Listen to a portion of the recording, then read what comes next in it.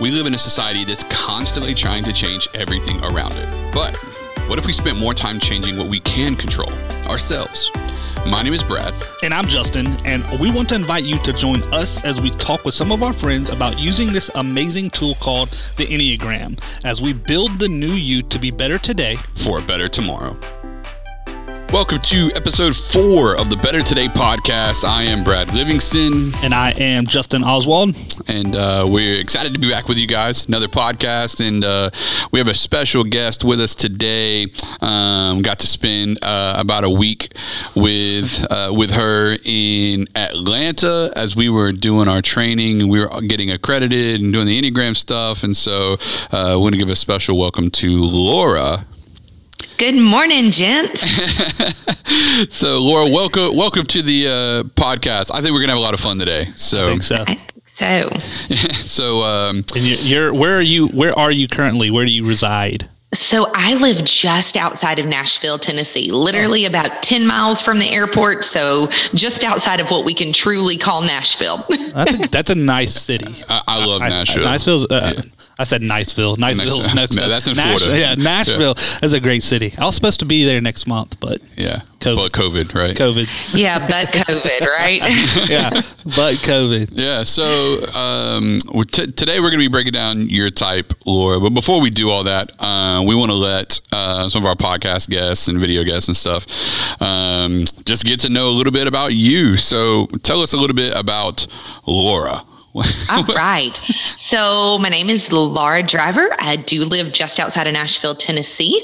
I am married to a minister and author. We have a beautiful 12-year-old daughter who is starting middle school this year. Help me, Jesus. And I have been in the healthcare industry for over 20 years. I'm a nurse by degree, but my master's is in healthcare administration, and I work in the healthcare IT field. Oh, okay. Awesome. Interesting. Awesome. Yeah. So you've been a little busy the last few months, huh? Just a little bit busy. Well, that makes me say thank you even more for being on with us today. I know you got things going on, so that's awesome. Yeah, it's been an interesting time, to say the least. Yeah. So, Laura, what is your type and subtype? That's kind of what we're starting with everybody. All right. So I am a type 2 and I am a social subtype. Okay. Oh, type 2's in the house. We have a lot of type 2's in our world, in our circle, I guess. Yeah, in our circle. We know several type 2's, and yeah, we're the people who get it done. That's right. That's what my dad is a 2, and then a lot of the people on our worship team are 2's. Just in our church circles, 2's are kind of we have quite a few 2's. So. We're pretty heavy on 2's and 6's, believe it or not. Yeah. In our circle. That makes sense. Yeah. I'm married to a counterphobic 6, so and understand. Yeah. Awesome. So as we're getting to know you a little bit, Laura, what is musical artist? That's a question I have for you. What are your top 3? Or even, this is a question, see, me and Justin talk about this a little bit. There's your top 3 artists or the 3 you're currently listening to the most. You can pick whichever one of those you want. And I will judge you by your answer. Oh, wow. Wow, this is going to be kind of diverse. So first of all, anything like 90s, throwback 90s, hip hop playlist, top 40. That's my jam. Right now, so I'm currently listening to Taylor Swift's new album. Really, really like that. And Folklore. It's a little different. It's a little more mellow, not so poppy, kind of folksy. So I love that. I'm also really digging Maverick City music, their worship albums, all of them, just kind of have them all kind of in repeat. And then anything Shane and Shane, I love. And then Shane and Shane actually just, because, they're prolific and they release stuff all the time. And so they just released kind of a, what for us would be sort of like worship throwback stuff from the 90s. And so it's really, really interesting. And they did some unique spins on it. So really diverse. But yeah, if you listen to like my exercise playlist, you're going to find everything from like, the Beastie Boys to Journey. So yeah, all over the map. Now Journey, you got me. You got my attention. That's my kind of music there. I love 90s as well. So when you said 90s, I was like, man, I'm thinking there's so much you could say. You could from a hip hop perspective, but then like Alice in Chains, and then in the like the early 90s stuff. And I mean, that's just such a great decade. All the things, as we've been listening to, some like online streaming music, what we've really realized, especially with a young preteen in the house, is that, wow, our music from the 90s was kind of sort of filthy. Yeah. And we didn't know it because, I didn't have like this CD player in my car and stuff. I wasn't cool. Everything was on the radio. So it was the clean version of everything. Yeah, yeah. And so now it's like, oh, wow, I didn't know it said that. Yeah, that was not the word they used when I listened to it. Right. That's exactly right. Yeah. No, I feel that. Justin, we joke around it all the time because people will walk through the hallways of our church and our offices. And when I'm in study mode, I have to listen to music. So I have to keep my subconscious brain active with music. It's always instrumentals and stuff. And I mean, the Chronic album instrumental is on there. Like, so people will walk through the hallway. It's like, is that Forgot About Dre? And it's like, yeah, Brad's studying. Don't worry about it. So yeah, it's all right. Jesus understands. He really does. Right. Yeah. So I'm redeeming it in the name of Jesus. I don't think that's true, but whatever. Yeah. So at least it's the instrumental. Yeah, no, well, it's the instrumental. Could you imagine typing a sermon out to that? So yeah. And so, okay, that's cool. And what's your favorite food? What do you eat if it's your choice? Ooh, if it's my choice, probably Indian. Really? Oh, yeah. Give me some tikka masala, some butter chicken, some tandoori, anything. I'm down. Oh, wow. Is there some good Indian spots in Nashville? So we have a Indian fusion restaurant by a really kind of popular restaurateur. He's been, featured in a lot of the like gourmet magazine, up and coming chefs, that kind of thing. And it's called Showan Ale and Masala House. And so it's like a good intro to Indian for people who may not be like into Indian because it is fusion. Oh man, it's my favorite. Listen, when we go to Nashville, we're going. Yeah, that sounds good. We're foodies, so like that sounds. Absolutely. That's up my alley. That sounds fantastic. Dope. Well, cool. Well, Laura, why don't you, as we're going to get into, talking about your type, and let's talk about like what was your journey in finding the Enneagram? Kind of like how we got there. So, I heard about the Enneagram kind of anecdotally and sort of on the periphery for several years. I really enjoy an author by the name of Shauna Niequist. She's kind of grew up in a large evangelical church and kind of has had a journey of her own. And she had referenced the Enneagram in a lot of books, didn't really understand it. Then one of our pastoral assistants about, 6 or 7 years ago, actually really did a deep dive into the Enneagram. And so he was, kind of sharing his insights with all of us. And then, just kind of following along sort of some popular authors, podcasters, Annie F. Downs, other people, got introduced to Beth McCord. She's known as your Enneagram coach. Yep.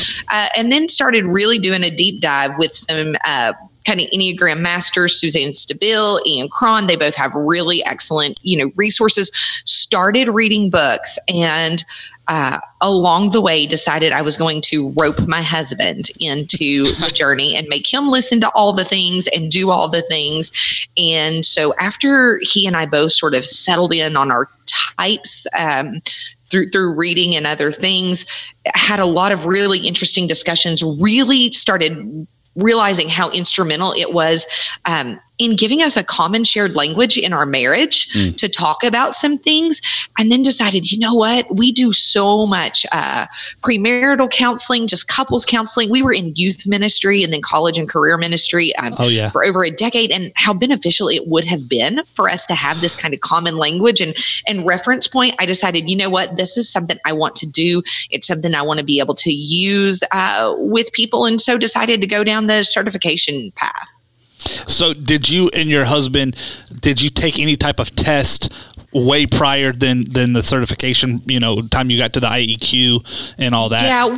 We had, and I had even done some paid versions of some things online. I think that pretty much anybody with any sort of level of expertise will tell you that, the 5-minute freebie or whatever is probably not your best bet and can actually be a little unhelpful in the fact that it sort of like lays you out. Like you might be this or this or this. I think that it could be. That's my gripe with all those. Yeah. Really dangerous and difficult for people. So that's kind of my goal right now, is kind of to help people. I have a lot of in my circle, I'll see things like, oh, I'm a 7 with a 3 wing. And I'm like, no, you're not. And just kind of helping people through that. So that's kind of why I went to the class and decided to get certified. And, for me, because I'm in a very corporate world, adjacent to what I do in ministry, I really wanted to be able to use it in the corporate space too. And that's why I chose, Integrative 9. Because of the respect that it has in the secular realm, and can translate that into ministry. Sure. Yeah, that's good. I mean, that is my gripe as well with some of the, even some of the less expensive than the IEQ 9, questionnaire and test. But we were talking with Michelle in episode 2, how I find some of those, not that they're bad, but I find them incomplete. And we were talking about subtypes, how incredibly helpful learning about subtypes was. Yeah, because you got countertypes and all that stuff, Right. So sometimes, like you say, it's like, well, you test as this, and they give you like a point scale of you 31 and you're a 9, but you had 30 as this type. So then they don't know what they are. I mean, there's a coffee shop we go to once a week, and we mess with some of the people that work in there and got to know some of the girls that work there and everything. And I was talking to one of the girls this past week, and she posted something on Instagram. It was like a meme from on her story. So I asked her at the coffee shop, I was like, are you into the Enneagram? She was like, oh yeah, I love it. And I was like, what, what's your type? And she was like, I'm a 4 and a 7. I said, how are you both? She was like, I just am. I was like, okay. I didn't even go down. Just like, okay. Yeah. Right. When I say not in the same lane, I mean not in the same. Not in the same. Right. I was like, so it's not like it's not like a 3 and an 8. Right. So she was like, I'm a 4 and a 7. I was like, oh, okay. So I was like, all right, good to see you. I didn't know what to say. I was like, right. How's that latte coming? But yeah, I like that. That's that. I found it, and then I never thought about being certified. We were joking. We showed up to the training in Atlanta. We all come in this room on the first day, and I'm thinking, you in the corporate world, you've been to trainings and seminars and leadership things and all these type of things, and you walk in thinking, okay, we're going to learn about the Enneagram and walk out of here equipped, and it's like, 3 hours in, it's like, oh crap, this is like group therapy. Is a lot. Yeah, this is like, what did we do here? Yeah, it's a really unique experience. I walked away from it, and it was interesting. So during that particular week of training, we had some just personal kind of like disasters the week before. And then while I was in training, I think on like Wednesday afternoon, my boss had texted me and said, I know you're away, but hey, I need you to dial into this call. And then I found out we were doing a huge reduction in force at work. And so I had to go through like the process of dealing with some, individuals that I'm responsible for and like picking up some work and different things. So it was a little crazy to be and you guys will understand this, and especially as a 2, because I feel everybody else's feelings as well. That room was so heavy in a lot of ways and so great in a lot of ways, but it was not like walking into a corporate training session or even, like a professional session for nurses. Like, okay, I'm going to walk away and know more about congestive heart failure. Like I walked away and knew more about myself, but more about, I think, the other types, which I think is such the gift of the Enneagram. It really allows you, grace for the people around you and helps you relate to the people around you even more so. I mean, it's so beneficial for personal growth, but I think just understanding how other people relate to the world. But yeah, it was like the weirdest mix of like some intense, deep group therapy recovery. You know what I compare it to? I compare it to a youth camp. Yes. Where you go and you build these relationships in 4 days, but you feel like you've known these people for your whole life. I mean, to this day, we're in a group text. It's me and Brad and Trevor and Jim and Kamala and Jade and Aaron. We're in a group text that we probably, not constant, but once every week or two, we drop in. Okay, well, now the social too feels a little left out. We'll add you in. Yeah. We'll add you. No, listen, we'll add you. But I think that on Wednesday night, the third night, we all went to dinner. Trevor and Aaron. Trevor wasn't there, but it was me and Brad, Kamala, Jade, and Jim, and we went to dinner. Right. And that was interesting. It was, but it's like you feel like much fun. We felt like that we knew these people a long time. Even after the Thursday afterwards, we met up at this little restaurant because we had hours to kill before getting to the airport. So we were all there. Michelle came, and then we rode to the airport together. It was like.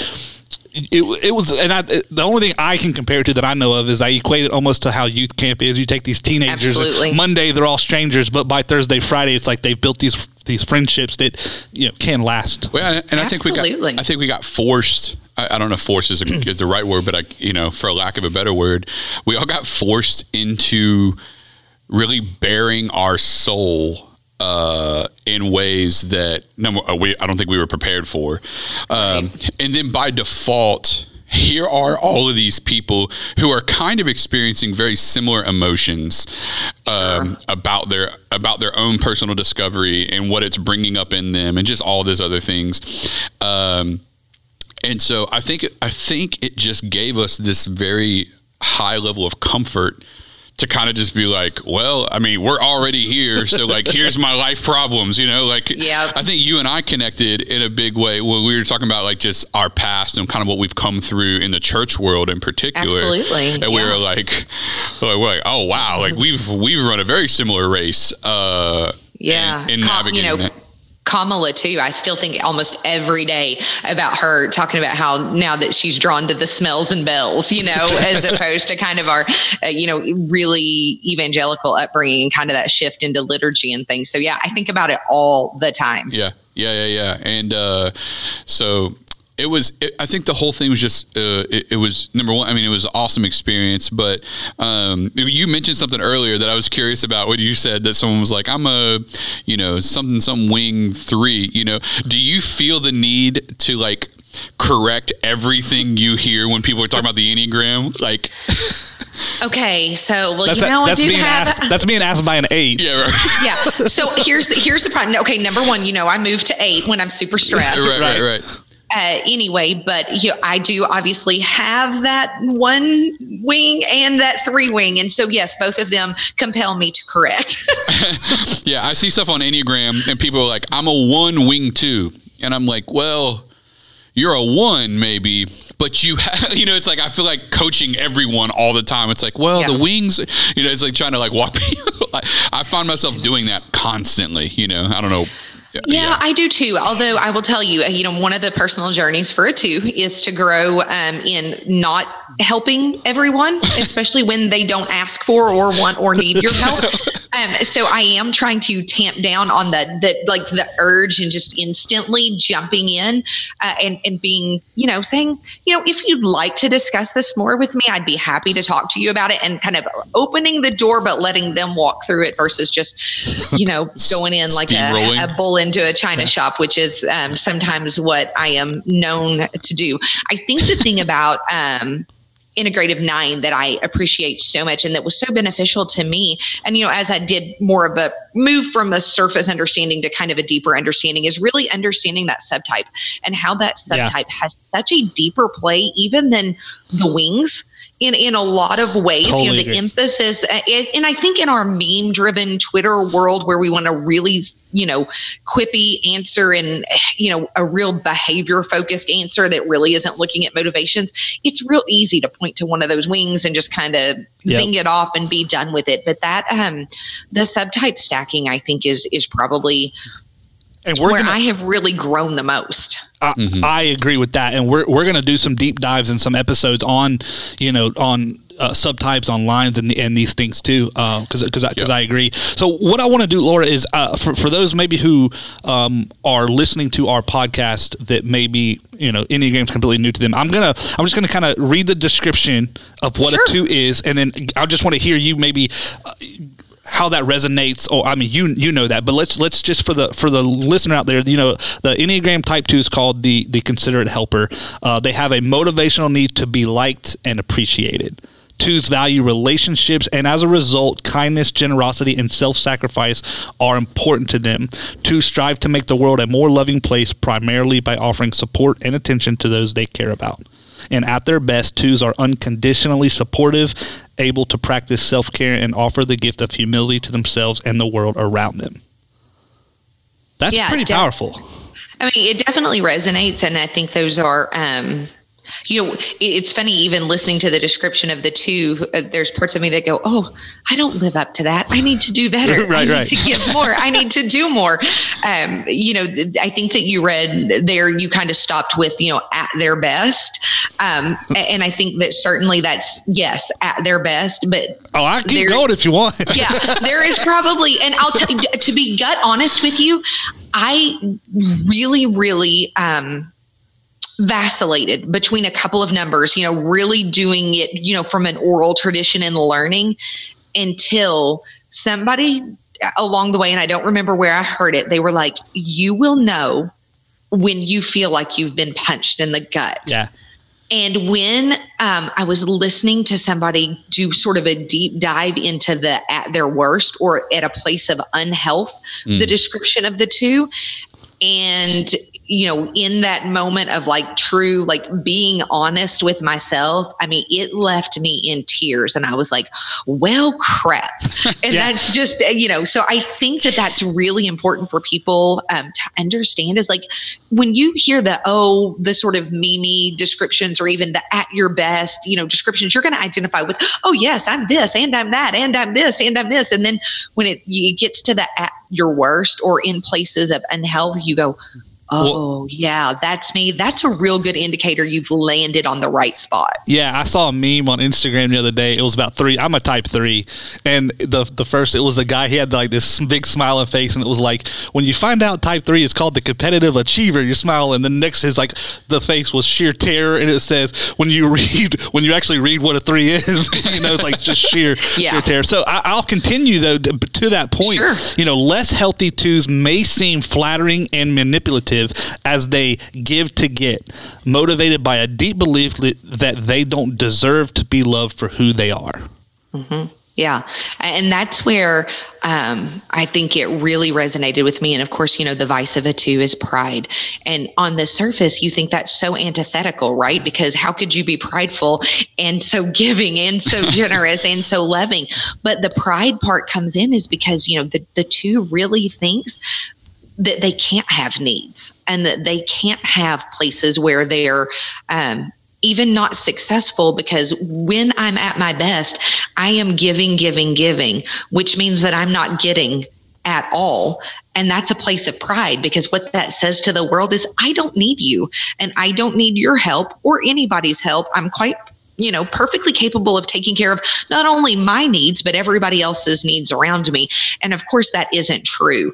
And I think for me, really the realization of the give to get was so powerful, because you start to realize that you do things so very subtly. Things like, for example, I might pick up the phone and go, hey, Brad, I was just thinking about you today. Hope you're doing well. What was really going on is, I was super lonely and feeling really disconnected from the world. So the way to reach out is to go, hey, Justin, you know, man, I really miss you. I think we should get together and have coffee. What I should say is, hey, Justin, I'm really lonely right now and struggling. I go get coffee. Yeah. But what a 2 does is makes it about the other person. Yeah. And you don't even realize that you're doing it. The manipulation can be insidious, right? I mean, it can be in a place of real unhealthy aspects. You could go to a real strict manipulation, but most of the time it's this real subtle kind of shift there where you're just reaching out to connect, but you're doing it from a place of like, false, like, oh my gosh, I want to take care of your needs, instead of, hey, I need somebody to listen to me and take care of me. Yeah. And I can resonate as a 3 with that term manipulate, because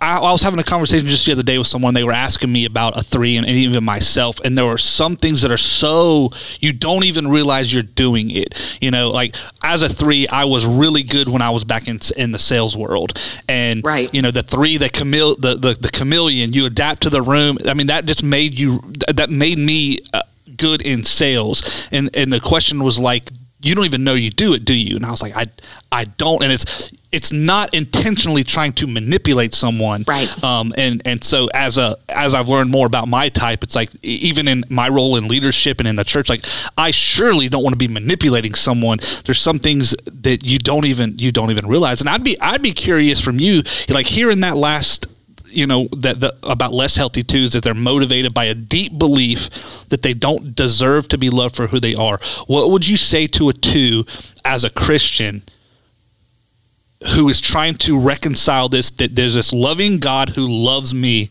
and has created me, but with this deep down belief sometimes that you're not worthy of love for who you are? What would you say to that?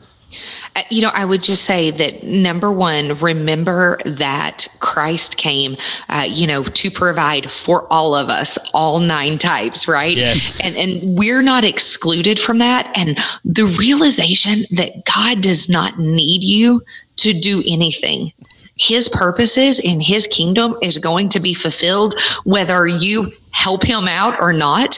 Granted, he has given each of us a purpose and a passion and a place to serve the world, but we cannot do that at the expense of taking ownership for God's sovereignty and God's place in doing that. He doesn't need me to fix it for him, to do it for him. If I do not show up at every church event, at every, food pantry, at every backpack program, at every whatever, God's purpose will still be fulfilled whether I'm there or not. And letting myself off the hook for that frees me up to God's grace and his love, which ultimately will free me up for that from other people. Because it's not really that we're even not just worthy of love, it's that we're only worthy of love when we're doing for everybody else. And so that's whether that's God, whether that's my family, whether that's my friends, and just realizing that, hey, whether I do this or not, God says I'm enough. He created me as his child. I'm an image bearer of Christ, and that is enough. Yeah, and it's like Michelle said in episode 2, that you'll remember this from our training. It's like, you are not your type. That's right. And for Christians, it's even more so important to be aware of that fact. That you're not your type. You are Laura. You're not a type 2. Yeah. And I think one of the things you mentioned, Laura, is really powerful. And I think that to really I think 2s do well to grab a hold of it. And I would be curious to hear your input as the 2, right? That's why we want you on. Like, you tell us, right? Is that healthy 2s are the 2s that help themselves become healthy? Like, I think it's this perpetuating cycle. Like, when you see a healthy 2 and you as a type 2, you're at your best when you're giving yourself space to become your best. And I think the natural tendency, correct me if I'm wrong, for a 2 is I'm at my best when I'm helping others. But That's right. It's really, I'm at my best when I'm the healthiest. And when I'm the healthiest, I can actually be better for others. But the thing is the 2s that I've noticed, they run their tank out trying to be everything for everyone, not realizing that they need to fill their own tank. So, I mean, you can speak to that. Yeah. Oh, I think the term self-care has gotten a little bit of an overuse and a bad rap.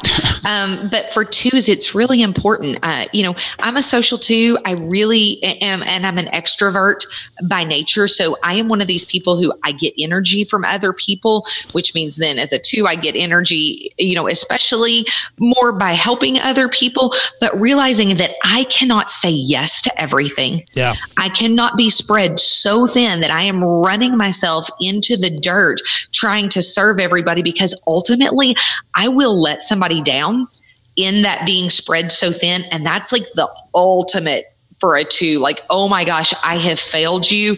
Therefore, all is lost. The friendship is over. You no longer love me.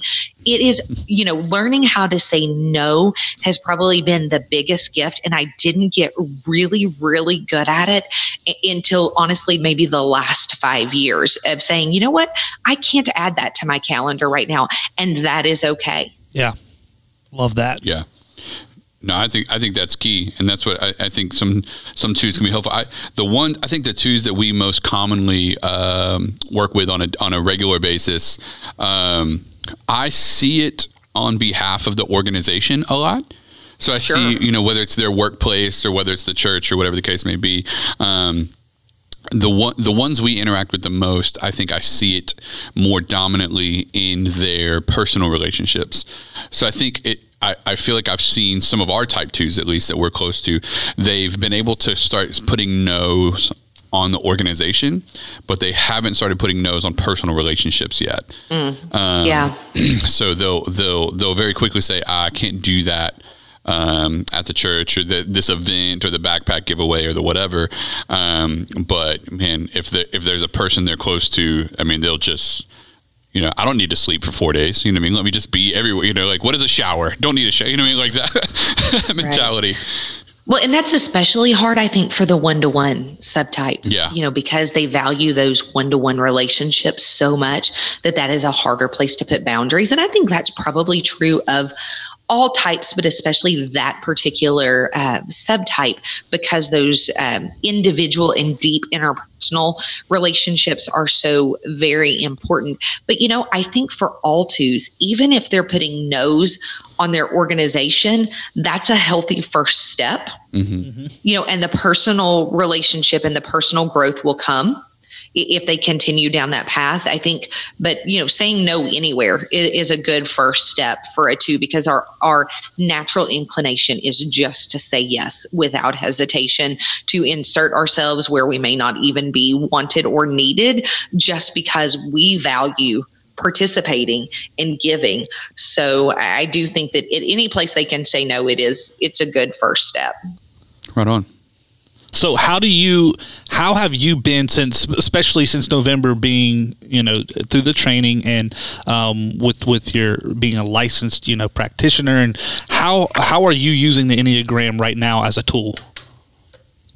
Well, obviously still using it for personal growth. That's, sure. The one thing that I tell people is that this tool is really about growth. Unlike, and so many other tools are so helpful, whether it's Strength Finders or Myers-Briggs or, any of those things, very, very important. But a lot of the times you're left with okay, you are this or you do this. Yeah. And my question is always, well, now what? Like that leaves me sort of like, okay, well, I already knew this about myself. Tell me how to do something different. And the Enneagram really allows for that. Right now, we are actually in another season where it seems like there's a lot of new blossoming relationships and engagements and things happening around us. So using it quite a bit in gifting it to people as part of their premarital counseling that we're doing. I just this week got to use it with my niece in a new relationship that she's in. And that was really interesting for me because they both ended up being a self-preservation subtype. And so it allowed them to really, really connect on a few things, even though their numbers were very different. But interestingly enough, it actually gave me some points to really talk them through as points of caution, because that particular subtype, can have some nuances towards really being concerned with material security, possessions, other things. That could be a stumbling block and a little bit of a red flag, moving through the relationship. So being able to talk about that, have a really, really good friend that she's been kind of on this journey with me, really convinced all along from an oral standpoint that she was definitely a 1. Some of the smaller tests pointed her in that direction. We went through the IEQ 9 and really did a deep dive, asked some clarifying questions. And yes, in fact, she is actually an 8, not a 1. And so that's been a real interesting journey to watch that kind of revelation open up some things for her that she was like, oh yeah, this now makes so much more sense. Yeah. No doubt. And I think that's huge. We use it in very similar circles. We have a marriage small group, so we use it in our marriage small group. Stuff like that. Some of the marriage counseling we're doing right now, about half of them, we have their Enneagram information.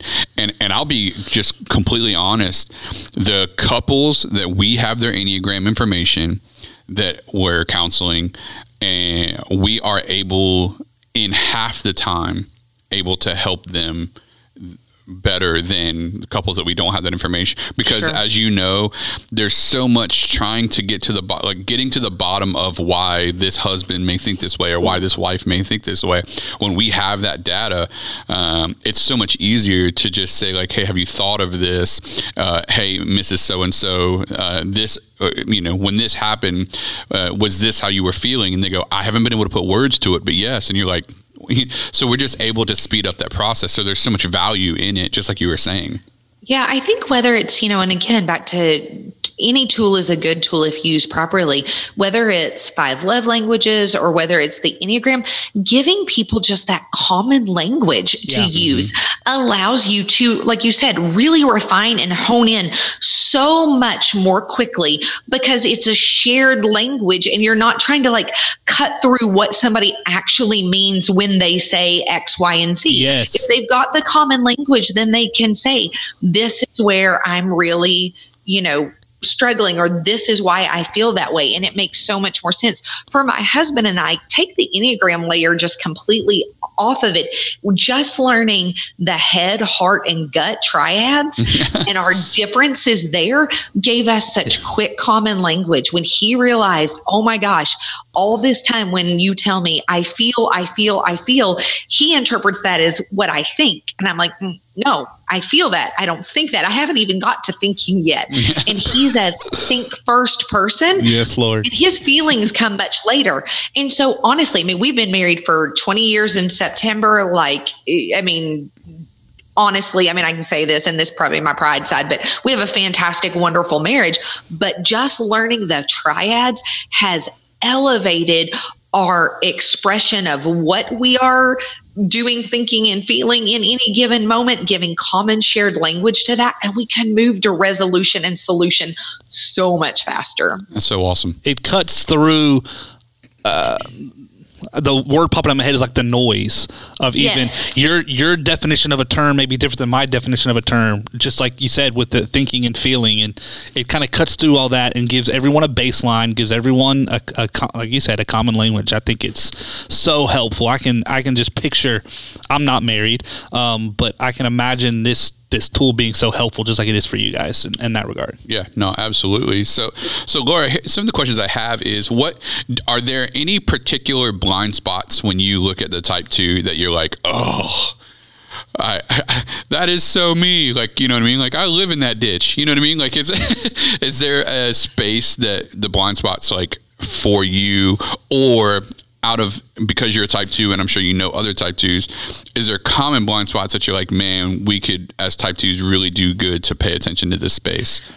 Yeah, I think we've already talked about it, but really that give to get, that subtle manipulation, slowing down enough to recognize that in yourself then allows you to recognize when you need to step back and either take some time for self-care or be honest and vulnerable enough to reach out to somebody for, just to say how you're actually feeling. So I think that would be certainly number one, that give to get. I think the other thing is to vary the resentment and knowing that resentments are building, because that's a huge blind spot for 2s. 2s are generally so, by and large, pretty good natured because they're so giving and helpful, right? People like them. People want to be around them. So then when the 2 has reached their boiling point of, oh my gosh, I've taken on so much, you don't appreciate me, and now I'm feeling resentful. You better watch out, because it is a volcano that is going to erupt. And so recognizing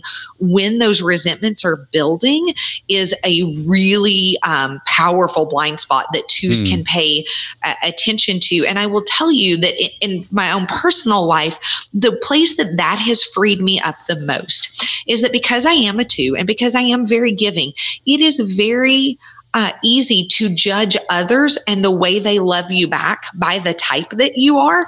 So I would get very, very frustrated when deep personal friendships wouldn't, for example, plan the wonderful surprise birthday party for me, or plan this amazing event, or do, whatever the thing was, because what I was really wanting was somebody to love me the way I was loving everybody else. So that was a resentment that was building. Yeah. And that is a huge resentment for twos. When I was able to finally realize, hey, they're loving me, and they're loving me in the way they're capable of and in the way they're made to love me, that freed me up from those resentments. And it allowed the friendships to take on such a deeper meaning and such a healthier place. And really, they weren't carrying that problem. I was. It was my resentment, not their issue. And so again, going back to that, the Enneagram giving you grace for other people, it's a blind spot for my type. But knowing that and accepting that truly freed my relationships up and opened them up in a way that, had I not known the Enneagram, I think some of those friendships would have already ended, because the resentment would have built to the point that I would have walked away. That's good. No, I get that. And I think one of the things you mentioned, which is really key, even though you're talking from a type 2 perspective, so my wife is a 5, I'm an 8.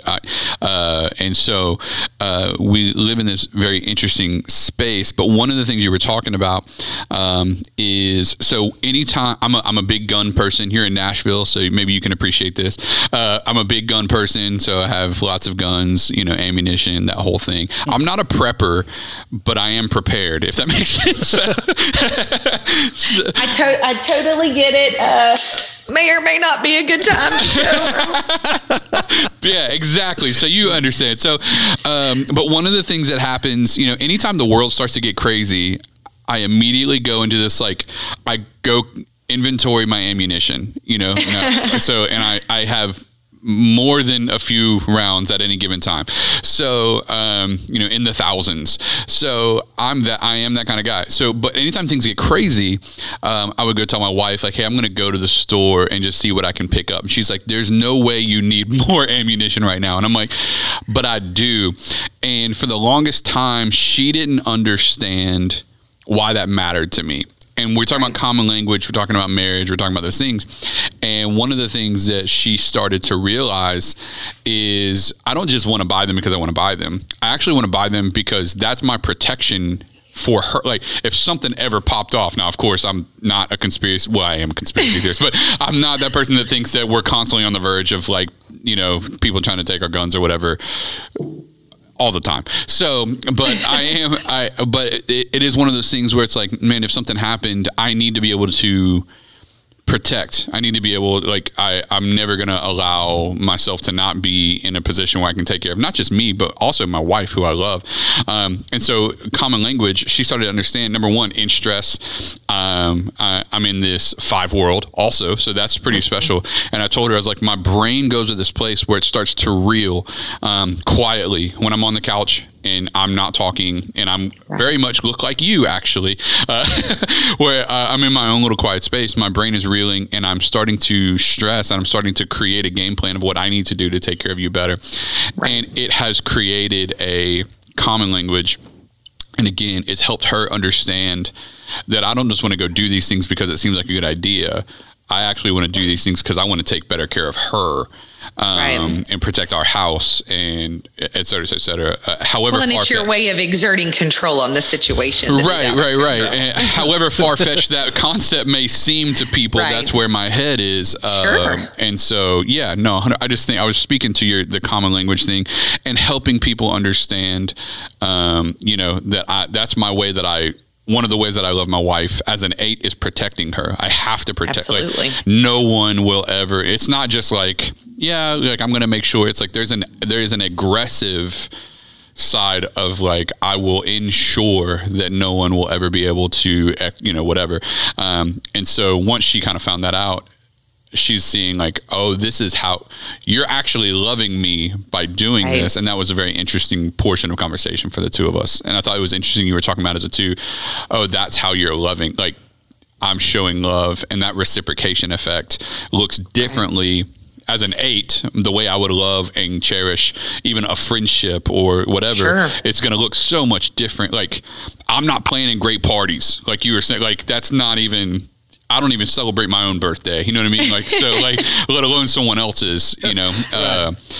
So, but for you, my two friends, they have to understand, like, I'm not just being a jerk. Like, I don't celebrate my birthday. You think I remembered yours? Like, I don't live in that space. Right. Meanwhile, all my two friends, like, I come into my desk has 6 cards on it and like gifts. Exactly. And gift cards, and I'm like, man, you guys y'all think about this? You know, like there's a meme that Justin and I share, me and my wife share it often.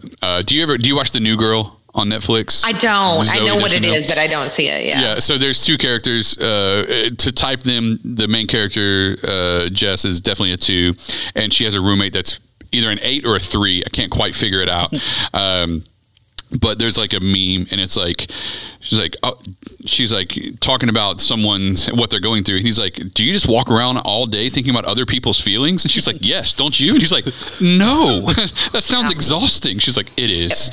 Yeah. And I will say that it is exhausting. It's interesting, you know, even especially being in a ministry role, you know, I can walk into church. Well, not currently, we're not walking into church here, but in a normal situation, you know, walk into church, and by the time I've hit the door, I know who's having a bad morning, who's like not, and part of it, you know, you couple that with me being a nurse, like I can tell who's not feeling well, like, and it's just all the feelings. And honestly, this whole COVID and pandemic situation, I'm feeling everybody's feelings all the time. And there have been a lot of days where I'm like, I cannot feel one other person's feelings, because if I do, I'm like gonna go into like a catatonic, like just rock back and forth and put the covers over my head, because it's overwhelming trying to not only make sense of your own feelings, make sense of everybody else's feelings. And then for a 2, it's really important that we balance everybody else's feelings. So like if you and Justin were having conflict and I was in the room with you, I'd be like feeling both of your feelings and also trying to like mediate your feelings towards each other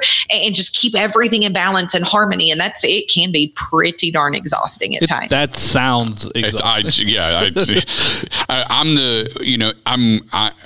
As a release, I go to a 2. So I'm pretty similar as an 8 when I'm doing well and I'm going to releasing stress, and when I'm paying attention to others. I can understand that.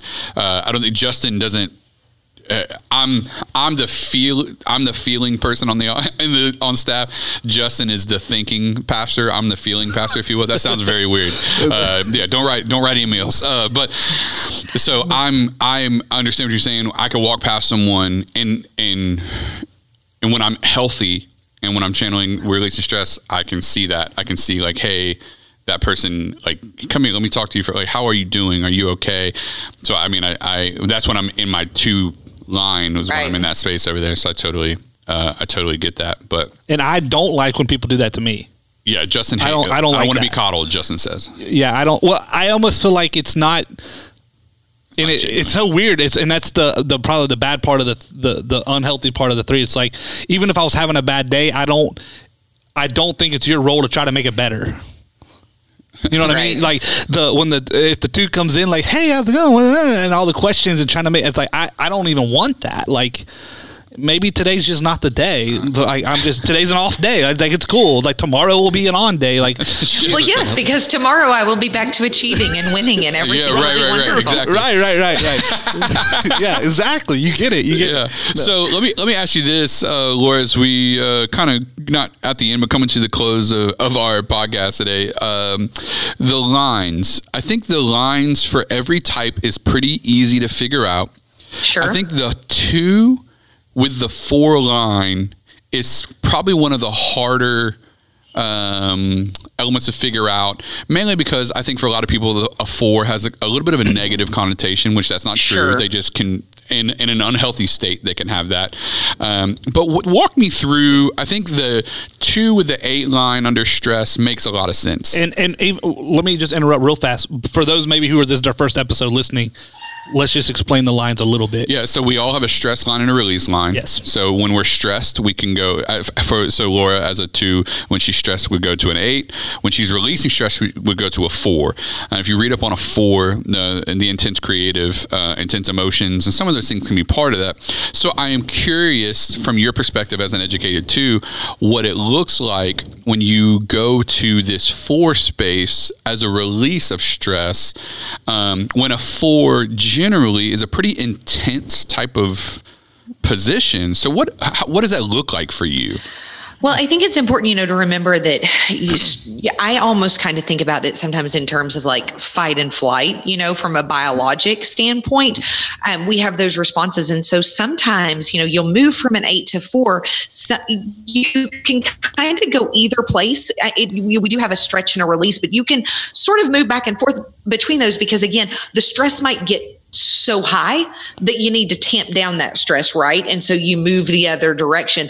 By the same token, sometimes stress just has a bad connotation. We think of it as a bad thing, but sometimes stress can be like a motivator. Think of it like in terms of like athletics, like, oh, you're down by 15 or whatever. And the stress of that situation is the little boost you need to actually perform better. So, I think that that's important for people to realize. But for me, so the 4, and I'll be honest, it's a place that I still have a lot of work to do. It goes back to the 2 kind of acknowledging their need, I think, for self-care, because we are so busy feeling everybody else's feelings. What we often don't realize is what we are truly feeling for ourselves. And so going to that place of release for me really looks like sitting, being still, being quiet, not distracting myself with everybody else's feelings, and whether that's like doom scrolling on Twitter and Facebook and Instagram or whatever it is, because again, not only am I a social 2, I'm also an extrovert. And so with anything, the Enneagram is one layer. And I think, Justin, you said that earlier. I'm not a 2, I'm Laura. That's right. And so there's a lot of nuances there. So I'm extroverted. I get my energy from people.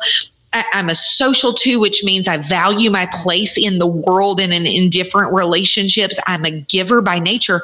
So to shut all of that down and get really quiet and really still is really, really hard for me, because it really goes against the grain of where I'm naturally inclined to be. And so sitting then with my feelings when I've quieted everything down and I'm realizing how I feel, sometimes those feelings can be really intense and really unpleasant. And the gift of the 4 is to be able to sit in that and to not shy away from it. I think even, and maybe it's not true all over the world, but I think especially in our American, very westernized society, we don't even want like grief to go on for very long. We're very quick to try to like move ourselves and other people through grief. And even in the church, like, we're not real great at that whole lament part. We're real great at the praise part, not real good at the lament part. And that's really the gift of the 4, is the ability to kind of be comfortable in that lament, be comfortable with those really deep feelings and not rush out of them, to really sit and do the deep dive. I mean, and, from a Christian worldview, of course, I think that that's a really important work of the Holy Spirit in our lives, is to open ourselves up and to be quiet and to really let those deep feelings come out and recognize them and deal with them and process them. But it's a real uncomfortable place for, I think, most 2s, but especially for this 2. I will deal with your bad feelings all day long. I will hand you a tissue. I will sit with you for hours on end. I'll bake you 6 casseroles and clean your house while you do all of the processing. And I am there for all of it. But it's a real, real hard place for me to sit and process all of that for myself. Wow. That's super helpful. And I think it's going to be helpful for other 2s, but it's necessary. With what you were saying. It's absolutely necessary. And honestly, I will find it, the healthy place to be would be to go there first. What I typically find for me personally is that I've gone all the way through the cycle of I'm either resentful or burnout, angry, whatever. I have now moved into the 8, and I am now trying to control everything that I can find to control, or at least ordering myself in such a way that nobody else has control over me.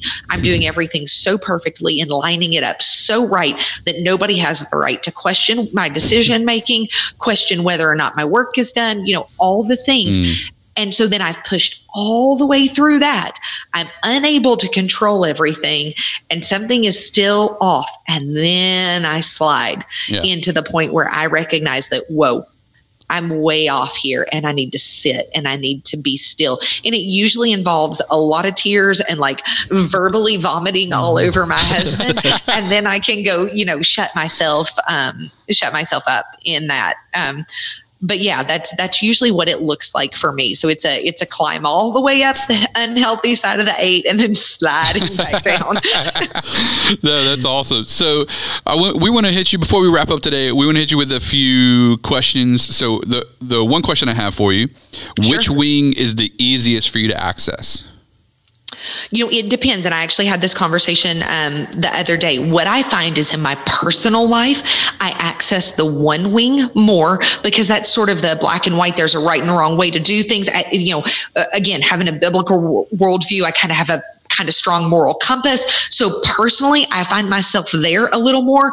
Professionally, I wing a little heavier to the 3 because, man, I can shapeshift with the best of them. I can be whatever you need me to be in that moment. I can, yes, ma'am, yes, sir, get it done. Here's the agenda. Here's the report and all of those things. So I'm working on doing the 3, accessing a little bit more in my personal life and, trying to balance that one side a little bit more professionally because, we want to be a healthy bird and fly equally, not one-sided.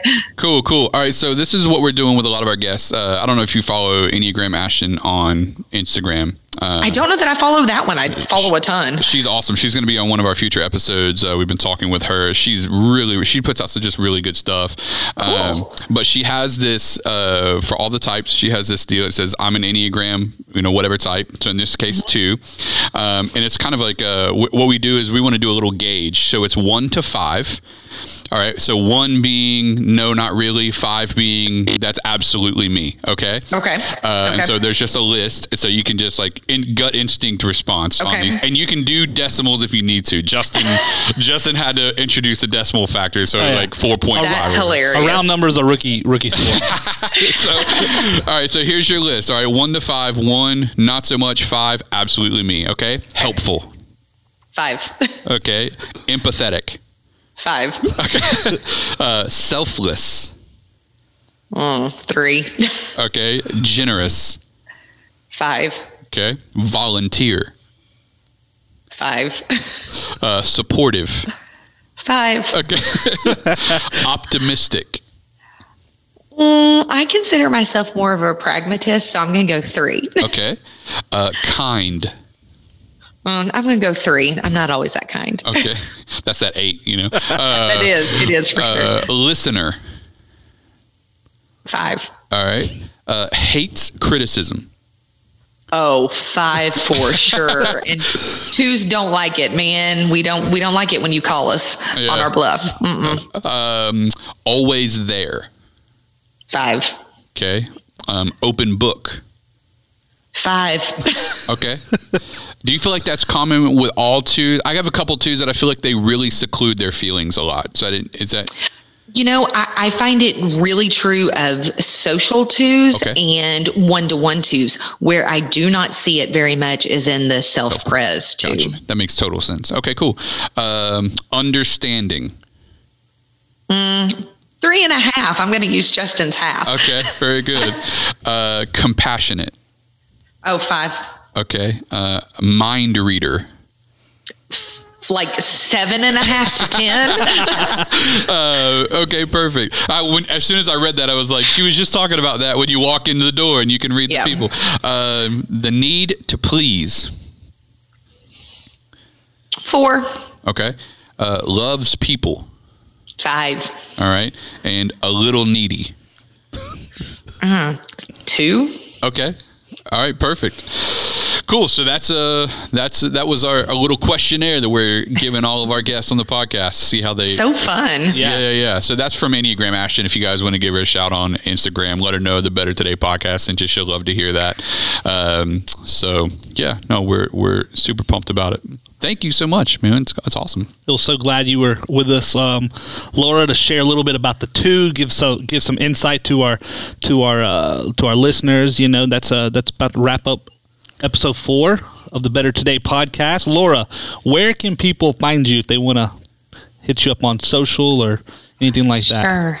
Well, I'm laura.coachinghelp@gmail.com for my email address. So feel free to email me. Absolutely. I am Laura Canada Driver on Facebook. The Canada is my maiden name. It's not a reference to the country.